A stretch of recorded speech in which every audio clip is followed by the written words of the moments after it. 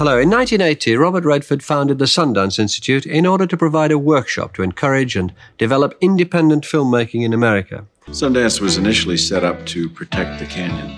I could see that development was becoming rampant, so I decided to buy up land to protect the land that was going to be around myself and my family. And that led to the acquisition of Sundance at large, which is 4,000 acres and really constitutes this a workplace for development of skills of independent filmmakers so their product could get better. This is Park City Spoilers. This is Spoilers. Woo-hoo. I don't know. I didn't really have an intro. Spoilers at Sundance. Park City Josh. Something like that. You were there. I wasn't there. How was Sundance 2023? Representing spoilers, right? Hi, this is Josh from Goshen. I went to Sundance. I had the honor and privilege of going there for my job. Kind of a conference we were attending that's adjacent to Sundance called Windrider. And then also just like as professional development. We were there for like 2 full days that we were like really in the city with tickets. And we got to see 5 feature films, a handful of short films too. But I texted you afterwards and was like, I saw some pretty amazing movies. Do you want to talk about it? And I said, absolutely. We're going to, this is Pappy, recording from Kalamazoo, like the Primus song. I think we talked about this a little bit. We're going to get into spoilers for some of these, but since there's not a way to see it, we're going to tread a little lightly. So I'll just queue up the movie and then ask what your thoughts were for it. And I have 6 on my list, so maybe one of these was a short. But let's start with Landscape with Invisible Hand. I wasn't able to find a trailer for any of these. So I have no context for this one. What was it about? So that's based on a sci-fi book by M.T. Anderson. And essentially, it's about an alien takeover of Earth, but it's not like a violent takeover. It's like an economic takeover. Basically, the deals and the goods and the production that the aliens can provide, the first humans that kind of jump on those handshake deals become part of the new upper crust of humanity. Is it like crypto? Are these crypto bro aliens? Is that what you're saying? They're selling NFTs? I didn't think of crypto, but no, they can just they can print meat in a lab. Oh. So regular meat is still available and rare and like really expensive, but the printed off meat is just as delicious and way more profitable. So think about just like any item, any food thing, the aliens can it's almost like they can 3D print anything to a great extent or something. The aliens' power is just incredible margins on everything. They're able to do. Yes. One cool little detail is the aliens are kind of like little coffee table shaped things, and their language is all about slapping and rubbing their hands together. They don't have. You see the aliens? Yeah. You see them quite a bit, and they have the opposite of pap hands. So they're not greasy or wet that just slide. They grate against each other, so it's like so much traction. Yes, exactly. They do these really quick sign language things, but it's actually the noise that it's making that's speaking. So yeah, there's some pretty interesting things in this movie for sure. Looking at the cast here, looks like a pretty young cast. Plus Tiffany Haddish, she's a pretty big star. How was the cast overall? Was it? I guess what is the age for this? Because with kids, it looks like a PG-13 type deal. PG-13 plus. I don't know what they're gonna rate this. Honestly, it's kind of between that and an R. Asante Black, he was getting a lot of praise at Sundance, and I will say this little blip with Tiffany Haddish is probably the most famous thing that I actually saw at Sundance, because at the very beginning of our Q&A, she was there along with the director and a bunch of the cast, and some guy in the audience, he stood up and he was like, well, just to warn you, I have a little bit of a provocative question. And he twirls his neckbeard a few times. And he's like, don't you think the exploitation in the movie is a lot how Sundance exploits its filmmakers and artists? or something like that. And the producer, there's kind of a groan in the audience. This guy. And the producers started raising their mics like really slowly, kind of looking at each other to see who'd answer. But then, much to everyone's pleasant surprise, Tiffany rose her mic up the quickest. She out-quick drew everyone and basically had a great little speech about how this was a vision put together by a bunch of collaborators, and she couldn't be like more proud to work with the team. So it was very much like a sit down and shut up moment that was fun. I'm a big fan of everyone on that stage, but I feel compelled to ask a kind of provocative question, so I hope that's okay. I'm curious, it's mainly for the producers and also for the Sundance programming team, but if y'all found it ironic that you have a film that's about exploiting young artists and also has studio financing, having its world premiere at an indie film festival from an established director. But, yeah. First of all,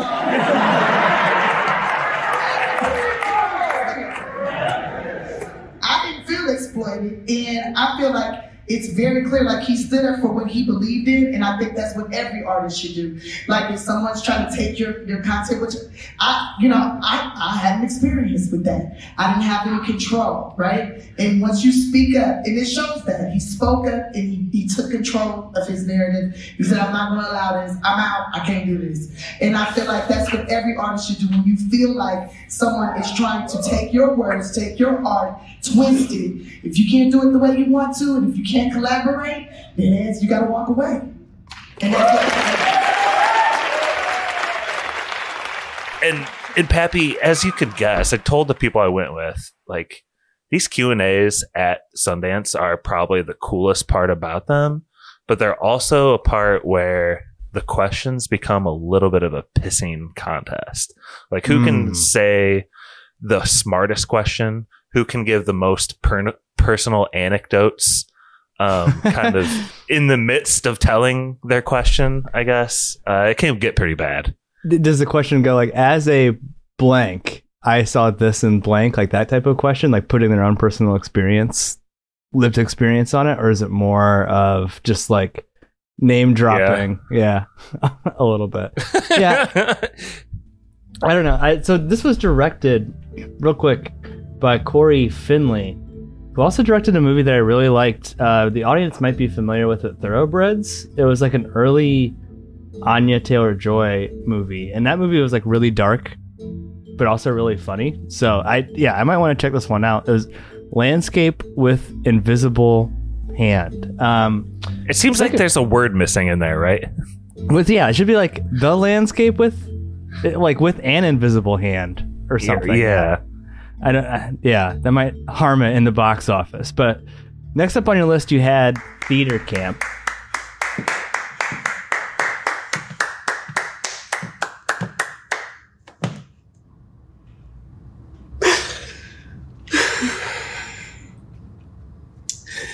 These tears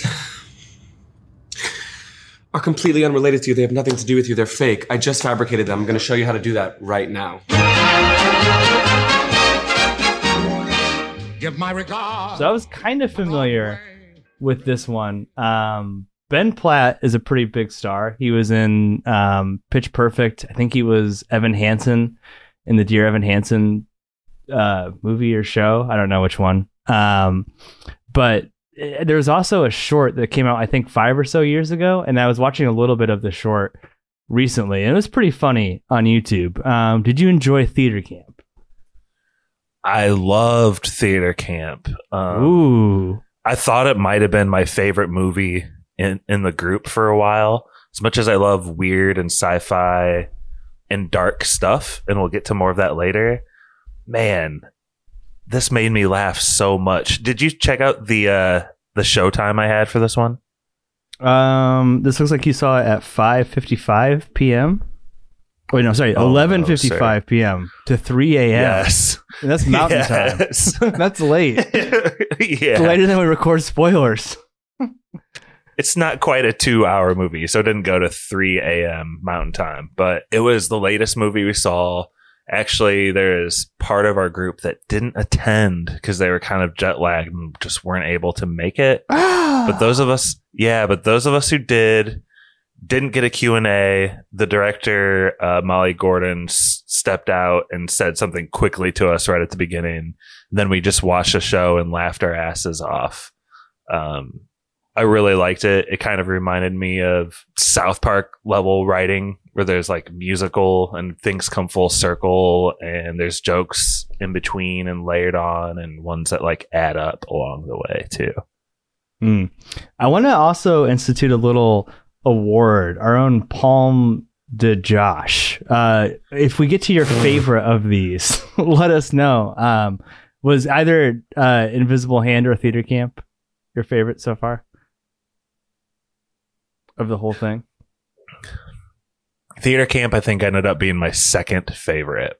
Oh, So, all right. do you want to know about any of the characters specifically? I would love to tease out a couple of the really cool details in some of these movies, but yeah, well, it's in Theater Camp. From what I saw from the short, it looked like, and like I said, I skimmed through. I didn't watch it. It was kind of disjointed. The short, it seemed like a lot of little skits, but it seemed like there was like one good theater camp teacher and like a lot of like self-obsessed theater camp teachers, and that was a lot of like the comedy, like almost a little bit like The Office.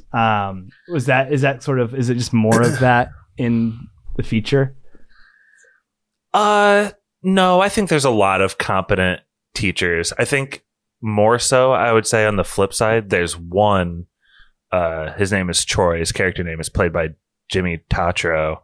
He is the most dysfunctional, doesn't know anything about theater. He's like the fish out of water, and he's running the camp because his mom, who's played by Amy Sedaris with like old makeup on, his mom has like a stroke and is in a coma for the movie. So it is a coma movie. You got that going for you right off the bat. There's someone in a coma for a long period of time. And Troy comes in and he's just like, he's kind of all about that thug life. One of the kids has this moment on stage during tryouts where they embarrassingly sing Post Malone, and everyone is like, oh boy, this guy doesn't get it. But Troy like starts dancing and singing along with him and like doing the beat, and it's really funny. So is it just a straight comedy for the most part? Is there any singing? Is it a musical comedy or just comedic? Oh yeah. There's, they're kind of writing the final musical the whole time, so you kind of get tidbits here and there. But a lot of the characters sing just in general. Some of them seem like they sing more than they talk even. Does it you have no idea like when these will be released, right? Like that's not part of anything that you learn from Sundance. You kind of just see the movie. Correct. But I do believe this got picked up for like $8 million right at the beginning of Sundance. That's the thing. So it's like I feel like something like this is like there's such a pent up demand of theater kids wanting to see movies. You know what I mean? Like I feel like this is going to do gangbusters at the box office. This movie also is like hugely LGBTQ centric in kind of the most amazing and best way possible. Really appreciated it. Yeah, if you go to their IMDb, you point this out to me, but it's the actors singing like gay, gay, gay, gay, gay. Yeah, that's the very first thing they say. Yeah, and in Ben Platt's YouTube, he's got like a few like songs that he sung on here with like 7, 8, 9 million YouTube video views. So like I feel like there's this like whole world of like, I don't know, pent up theater kid demand for this movie. I bet it's gonna be pretty big. I couldn't find much though on the next one that you saw. It looks like the next day, got to sleep in a little bit. 2:15 p.m. The Eternal Memory. Did you see that one? We ended up swapping that out. Oh, for The Scrapper? Eternal Memory is this really sad look at people suffering from Alzheimer's. Ooh. And Yeah. we kind of just weren't feeling that, and we saw the Scrapper movie playing at the Egyptian in downtown Park City, and we decided to give that a go instead.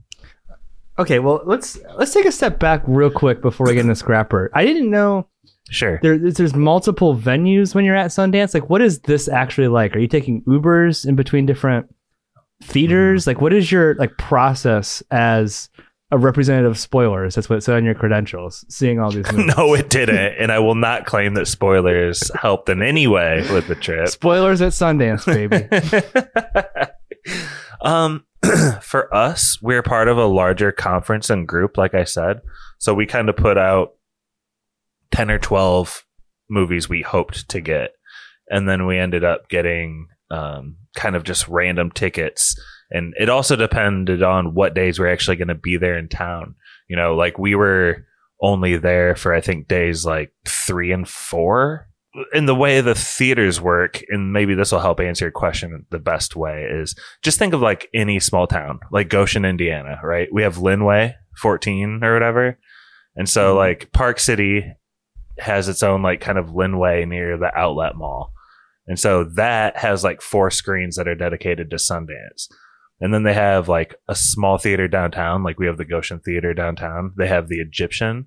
And so it's a little bit smaller, but it's like classic. And then they have a couple schools. There's the biggest one, I think, is the Eccles Auditorium or the Eccles Center. And so it's a huge auditorium and the sound is amazing in there. I actually saw 2 of the movies there, including Landscape with Invisible Hand. And I feel like they have a lot of premieres there, and there's another school location, and there's a couple churches that they convert auditoriums. So overall, I think there's something like 14 different screening theaters. And like you said, they're not all within walking distance. So you either got a rental car, or you're Ubering, or you're catching a ride some way, somehow. But you want to get there early because there's usually a line. You want to get seats. You want to get seats by people you're with. And then also there's a Q&A at the end. So you're going to be staying like past the credits, and then tons of applause. Be ready to like clap your ass off. Kind of got sick of like applauding every like 5 seconds, to be honest. But like standing ovations for each of the movies, making everyone feel good about it. Are snacks a thing? Are people, you mentioned like one of them was kind of like the Linway, the Ray Theater. So are people like going up to the counter and getting like popcorn and like nachos and bringing it back to their seat? Or is everyone like too serious for that? no, well, at the one that's like a movie theater, of course you can.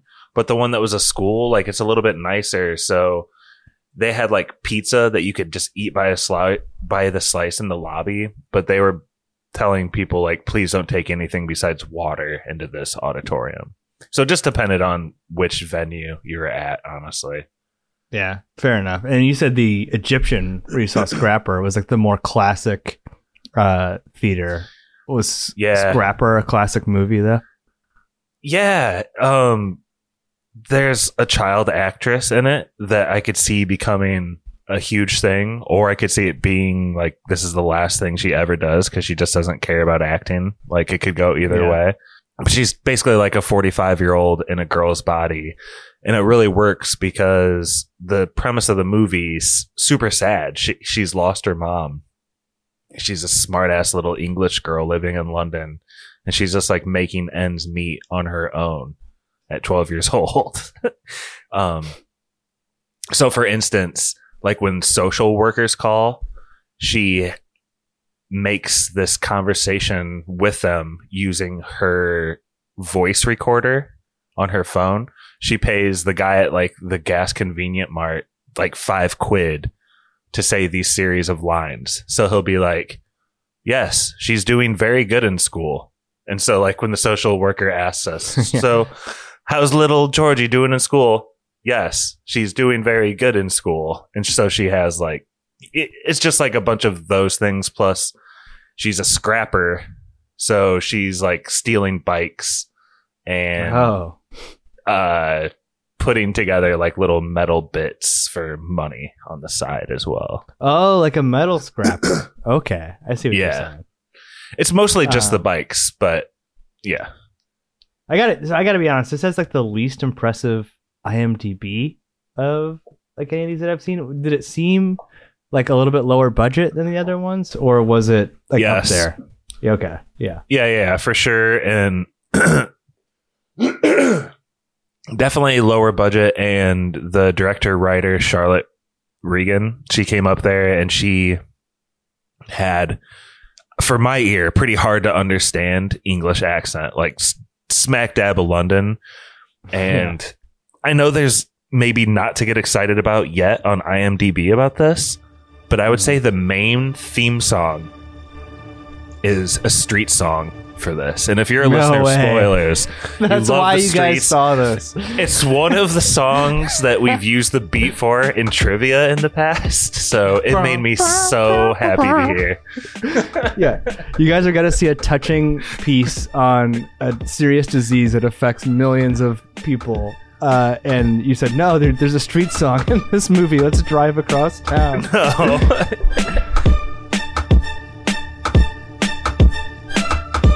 That's it. Turn the page on the day, walk away. Cause there's sense in what I say. I'm 45th generation Roman, but I don't know them or care when I'm spitting. So return to your sitting position and listen, it's fitting. And I'm miles ahead and they chase me. You know what? To be fair, they never mention why the mom passes away. That's kind of happened in the past. But her dad, who she's unfamiliar with, is attempting to get back into the picture, and that's what the drama of the movie is all about. Was it close to any waterworks for you? Did you come close to crying at this one at all? It seems a little emotional. You're a dad. Yeah, I was pretty good at detaching myself because I don't know, when you're in Park City and there's so much going around you and it's a packed theater, I think there's other things you can kind of focus on in the moment. But yeah, definitely well written. I think it'll probably bring tears to most people's eyes for sure. Did you ask a question at any of these? Did you make it up to the mic or raise your hand? No. Just took it in. Yeah. I usually try to formulate a question. Josh from Spoilers Podcast. No. Next up, this looks like a 6:30 day 2. I think one of the last ones you saw there. The Deepest Breath. It looks like a Subnautica game poster and looks terrifying. Is it a diver? It looks like. Why do you say it looks terrifying? Because it just, dude. I mean, I don't know. It's got. I'll describe the poster to the audience at home. We're like below a diver, and it is dark. It is deep, and all you can see is like the hole at the top. I forget like what the word is for like the fear of like the deep ocean or whatever. But this is extremely triggering to that. Brett would hate this. I think this is one of the ones where I think I want to get into some spoilers directly here. Please. Happy. Yeah, let's do it. This is production company A24, by the way. Is that true? They helped out. I think they helped get it across the finish line. They're not. This isn't like one of those movies with like a twist or anything. This is a documentary. Ooh. Yeah, this is a real thing that happened to a couple of people. And the whole movie takes place on interviews or like found footage and footage from dives. But the two people that this movie is about is Alessia and Steven. And I forget if it's Alessia or Alicia. I feel like I'm saying that wrong. What sounds better to you, Pat? Alicia. Alicia? Yeah. So Alicia is start following her from like a very young age, and she just kind of falls in love with the water.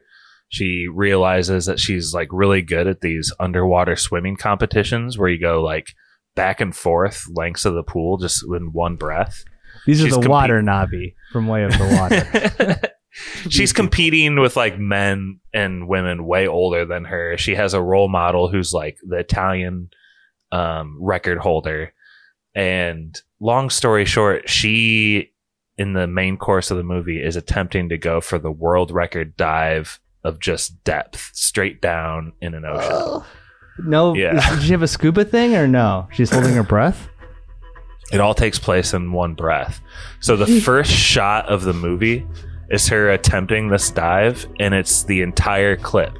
And so she takes these last gasping breaths at the top of the surface and goes down, and she's on this rope, so she's upside down. She's just grabbing it hand over hand and pulling. And the further she gets down, the more like the pulls send her kind of like gliding and flying.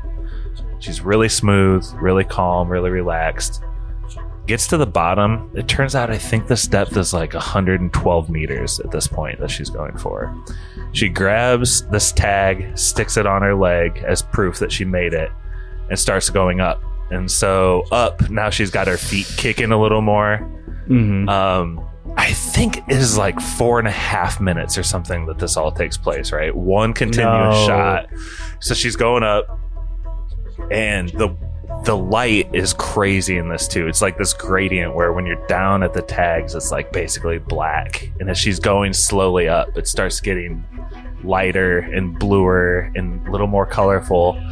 And she gets up to about halfway up, and there's a safety diver, and he's also not got a scuba tank on, and I'll explain this later. He's just another free diver, and he starts swimming up beside her, just like looking at her face and swimming up while she pulls herself up.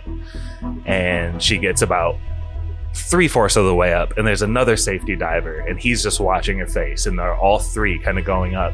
And at about 10 meters to go, her hand just kind of stops, and she totally lets go of the rope, and she like jerks a couple times. And the safety divers grab her by like the neck and head and force her up to the surface. The camera breaks the surface, and we see this woman's like gagging for breath, not breathing, and her eyes just like bugged out of her head bobbling. Blah. Somebody goes down to give her CPR, and it like smash cuts to like this big shot of the open ocean, and it says the deepest breath. Let's fucking go. It's like, holy shit. That's amazing.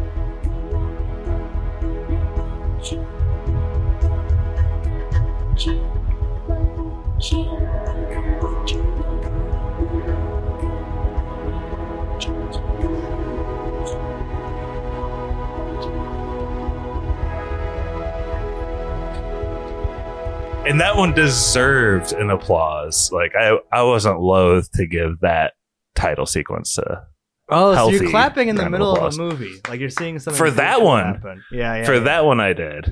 Okay. For everything else, it's like, here's the director, clap, clap, clap. Here's the producer, blah, blah, blah. Here's the second line producer, clap, clap, clap. Here's this, like, you know what I mean? It's like a, and it's cool, and they deserve their moment, but you get a little fatigued by the end of it. And honestly, well, I'll get to a little bit more here. So the woman in question there, that's Alicia. And the counterpoint to her, two people's lives who eventually intertwine, is Steven. He's Irish, and he's just kind of like adrenaline junkie sort of guy. He like moves to Africa to find gorillas in the Congo.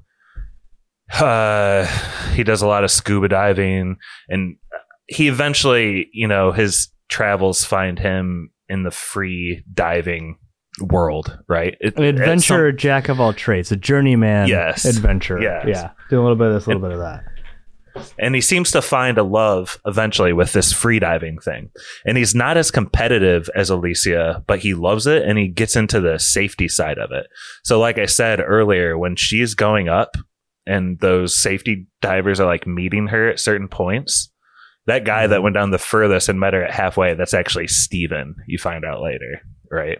And so he like works, that's his like job at the point that they meet. And that moment that they show at the beginning of the movie actually isn't the end. No one dies there. They successfully like resuscitate her. She like fucking dives again the next day, still going for this record. Like, these people are relentless, Pab. Is there any like kind of like, I'm picturing like a Red Bull type event. Is this just some person attempting this record kind of on her own? Does she have a big entourage with her, or is this like for the sake of the film that's being produced type thing? You know what I mean? No, they're definitely events, but they're pretty small-ish. Okay. Like 4 or 5 divers. There's one of her main competitors was another Italian woman. Another was a Japanese woman who's like kind of kicking her ass at the end a little bit. And so you got a couple different characters, and there's like a little crowd. And one thing that's interesting is like when they come up to the surface on a completed dive, they either get a white, yellow, or red card. A white means that they did everything clearly and cleanly. They have the tag. They showed no signs of like wooziness. Right. Clean so run. So that time where she passed out, obviously that's a red, and a yellow is in between somewhere where maybe their eyes roll back in their head, or they can't find the rope at the top for too long because they're like out of it, if that makes sense. So there's definitely like rules to this competition and a following. Every once in a while they show like a news clip like Alicia blah blah blah breaks Italian world record. She's on a few talk shows and stuff, but you know, as far as like American dudes, you and I haven't like you don't know who these people are, right? Yeah, but they're still professional athletes in their realm, and it's amazing what they do, of course. And here's the final spoiler if people want to go ahead and click ahead a couple 30 seconds. Steven towards the end of the movie is the one that actually ends up dying. Whoa, on a dive? Yeah, and does it saving Alicia too. So she barely survives and has to be resuscitated, but he's like face down and like too far gone. Do they show like him dead? Like they don't show his body like that, but they do show like this one final picture. So there's scuba divers that are at different points in these dives too. But the scuba divers, their lungs are working. And if they just like started surfacing quickly, they would get the bends and possibly die as well. But even more to the point, they're not very fast. They're like a tank with all their gear and kind of like, they're just like sitting there motionless in the water, kind of getting footage. So if they were to swim anywhere, they'd be like going from a dead stop, whereas the free divers are using all this momentum and kind of springing around everywhere. So it really depends on the free divers to save the other free divers that are going for the records. And there's this final shot of Steven. Alicia came down and she like missed the checkpoint for the rope, started going the wrong way, and he was a little late finding her and started like pushing her up and towards the surface. And that's like the last shot. You can see him like guiding her. Damn. Yeah. So, okay, let me ask this. One more practical question. Is this the kind of documentary where it goes into like exactly what happens when you have the bends? You know what I mean? Like, is this like does it cut to like a Mr. DNA, like a dino DNA, and shows you like, this is what your brain's doing? Or is it like, is there a talking head that explains that? Or is it just kind of assume, you know what I mean? That you would, I think one of the, no one gets the bends in this because the scuba divers are like the safe ones, right? They're down there just breathing. Okay. But it's, and one of the actual scuba divers that like took that final picture, she just said something like, it's frustrating that as a scuba diver there wasn't more I could do because of the restrictions of this, like something right in conversation, but it wasn't, there wasn't the whole aside of like an arrow that points to scuba diver. They have this much air and can stay down for this long. This is where they will be. Beep, beep, beep. It was far more fluid and footage driven than that. Second thing, Steven's death, is the documentary like calling this death out as a tragedy or like a potential safety failure, or just like an inherent risk, right? Because I mean, that's like a pretty fucking dramatic thing to happen in any sporting event, right? Like, you know, Damar Hamlin gets hit in the chest and people like want to shut down the NFL. This dude is like a ref dying, you know, trying to save a player in a game. It's crazy. Well, his dad was the person that attended the Q&A along with the filmmaker. Oh my God, dude. So that was another tragic. Yeah. That was a time where like great applause felt right.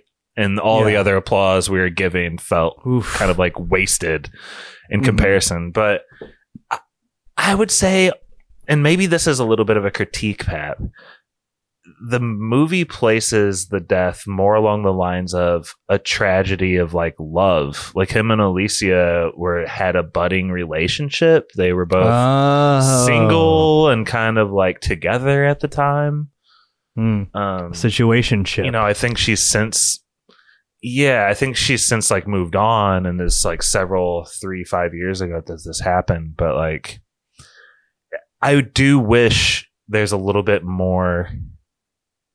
I really wondered, Pap, like, it's one thing for Alicia to be risking her own life, and that's terrible, and hopefully she's can be safe and do what she loves to do. But I feel like after someone else that you maybe possibly love died trying to save you in the sport, it seems like you would slow down or would change your course a little bit. And it's not what Steven would want, bro. Dude, she's gone like 17 more feet or meters since then, like extended her record. Not insane. That sounds terrifying. The Deepest Breath, again, the name of that documentary. I want to see that one. That's getting my palm de pappy of most anticipated. The last one that you had was actually, I think this was one of the first ones that you saw, or the first one of the last day, or I'm not 100% sure. Last one I saw.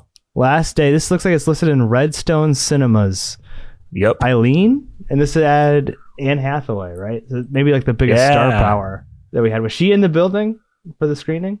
She was not in the building. She was at the premiere, but I think this was the second showing of this. But dang, am I glad that this was on our short list. We didn't get to see. I wish we got to see so many more films while we were there and could just pack them in. It just doesn't really work like that. But man, I'm so thankful I got to see this one, Pap. This is my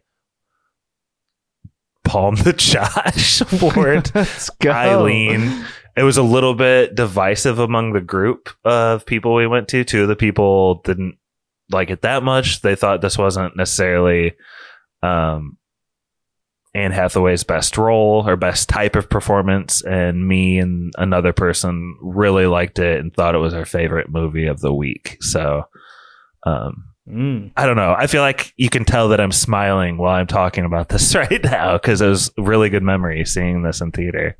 This has actually got like a insanely high IMDb rating right now. So if you're not familiar with that, IMDb kind of has like a power ranking interest index. And this is number 110 out of all of the movies on IMDb right now, which is pretty astounding. I don't think there's like a trailer out there for this. This must just be like, you know, Sundance buzz as far as I know. William Oldroyd looks like he's only directed, only other feature he directed was Lady Macbeth, which came out in 2016. I remember that coming out, but I don't remember anything from it. Josh, the description is a woman's friendship with a new coworker at the prison facility where she works takes a sinister turn. What's the general tone of this? Because that doesn't tell me a lot. Is this thriller, comedy? Thomas and Mackenzie, it's her vehicle, right? She's 24-year-old, just got back from college.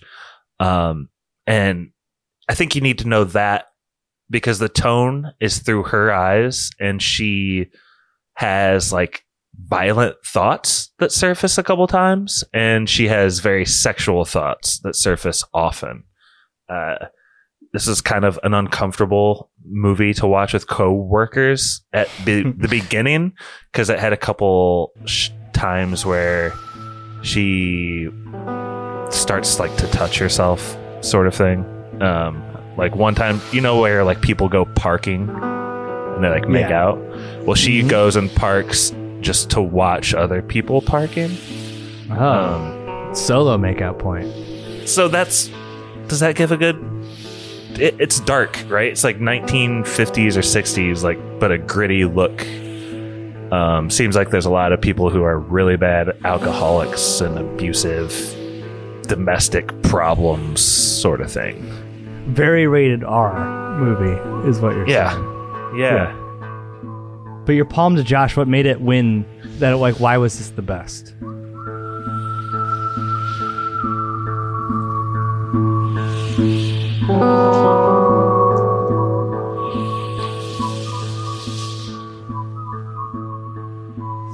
Here's another moment where people might want to jump forward 15 seconds if you don't want to hear spoilers on spoilers. There's this moment where Anne Hathaway levels with our main character, who's like shy. She's invited to Anne Hathaway's house, and Anne Hathaway seems kind of like over the top eccentric, like kind of babbling, and all of a sudden Anne Hathaway like leans down and whispers to her, "This isn't my house. This is the Polk's house, and I got Mrs. Polk tied up downstairs." What the fuck? Yeah. Man, I just totally dropped a It's I fine. hope people fast forward. Is it fine? Okay. People Like, will remember. Like what you're saying though, it sounds like this is gonna have like a multiple Oscar nomination type movie. I don't- like performances. I don't know.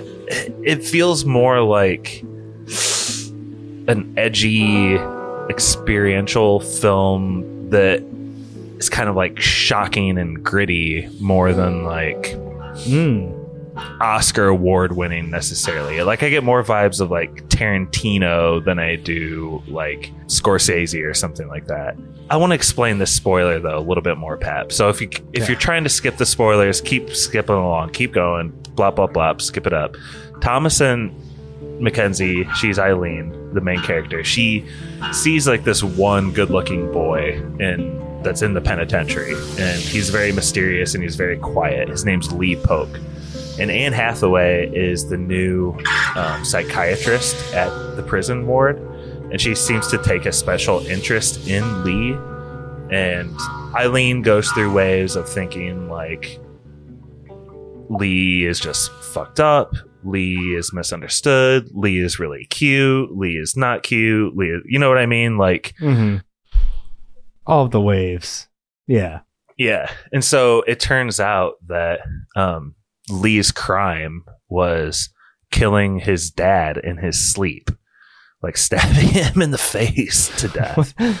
And Anne Hathaway finds out that it's because he had been raping his son. Jeez. Like every night. This seems like a very uncomfortable coworker movie. Yeah. And the mom, who she ends up tying up in the basement, is like had like gone through painstaking means to like make sure that the dad like could do that every night. I don't want to get into the details of that, but the movie does, and it's terrible. There's just like a moment in this movie where everything kind of flips on its head, and it's a great feeling. And this is the only movie I think we saw that was shot on actual film. It's a time period piece. I absolutely loved it, Pap, and it's the definite future spoilers. Like we'll do a full movie on this, if nothing else, because I just want to pick this at some point. I hope so. Only 97 minutes too. That's pretty short, and based on a pre-existing novel. Yeah, I like it. So that the winner of the Palm did Josh. Any final Sundance Film Festival thoughts from you? I gotta say, Aline and The Deepest Breath got me super excited from this list that we just went over, and Theater Camp also sounds pretty funny. Anything else I'm missing? I agree. I mean, I think true movie lovers will probably do their due diligence and flip through some of the other movies that we didn't get to see at Sundance, because I know there are a lot of other good ones too. This is obviously a very incomplete list, just what I randomly saw. So yeah, I hope you enjoyed this kind of makeshift episode that we threw together. And Pat, thanks for being curious and asking all your questions. I hope I had the right answers for you. Yeah. Well, if you'd like to send more Spoiler Men to Sundance, you can subscribe to our Patreon, which Spoiler Man will tell you how to do. Please take it away, Spoiler Man.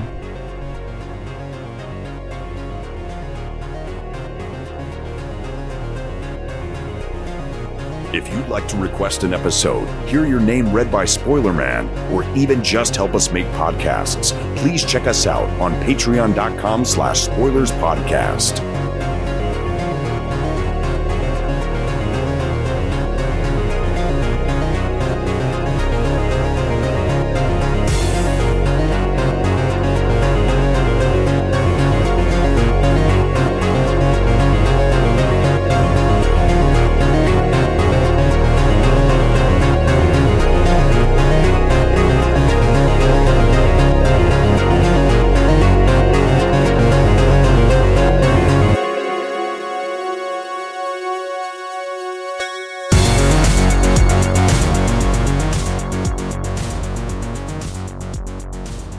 Special thank you to our patrons. Druid King. Eileen is a very, very, very complicated person. Matt Troll. Felt like a story that I had never seen told in a movie before. Nick. I mean, I wanted to see it. The Meg. The urges that she has haven't been paid enough attention to. Brother Brian. The writing was at such an extraordinarily high level. Nurse Stacy. You know, she's quite a dark person, so I hesitate saying that I relate to her. The Wolf. What you both created, it was acrobatic in its poetry, and David. I didn't notice until we were on set that she's a serial monologuer. Barky 420. I mean, I'm still tickled by her, if I'm completely honest. I think she's really a lot of fun. Davey Kerr. I think it was like... Total Movie Recall. And I didn't feel like... I felt like I got so many of the answers in the book. Spencer. The concept of a character being something so fixed and rigid and possessed by a single person, it's not really resonating with me right now. PK. Like this, look at this. This is incredible. That was Spoilers.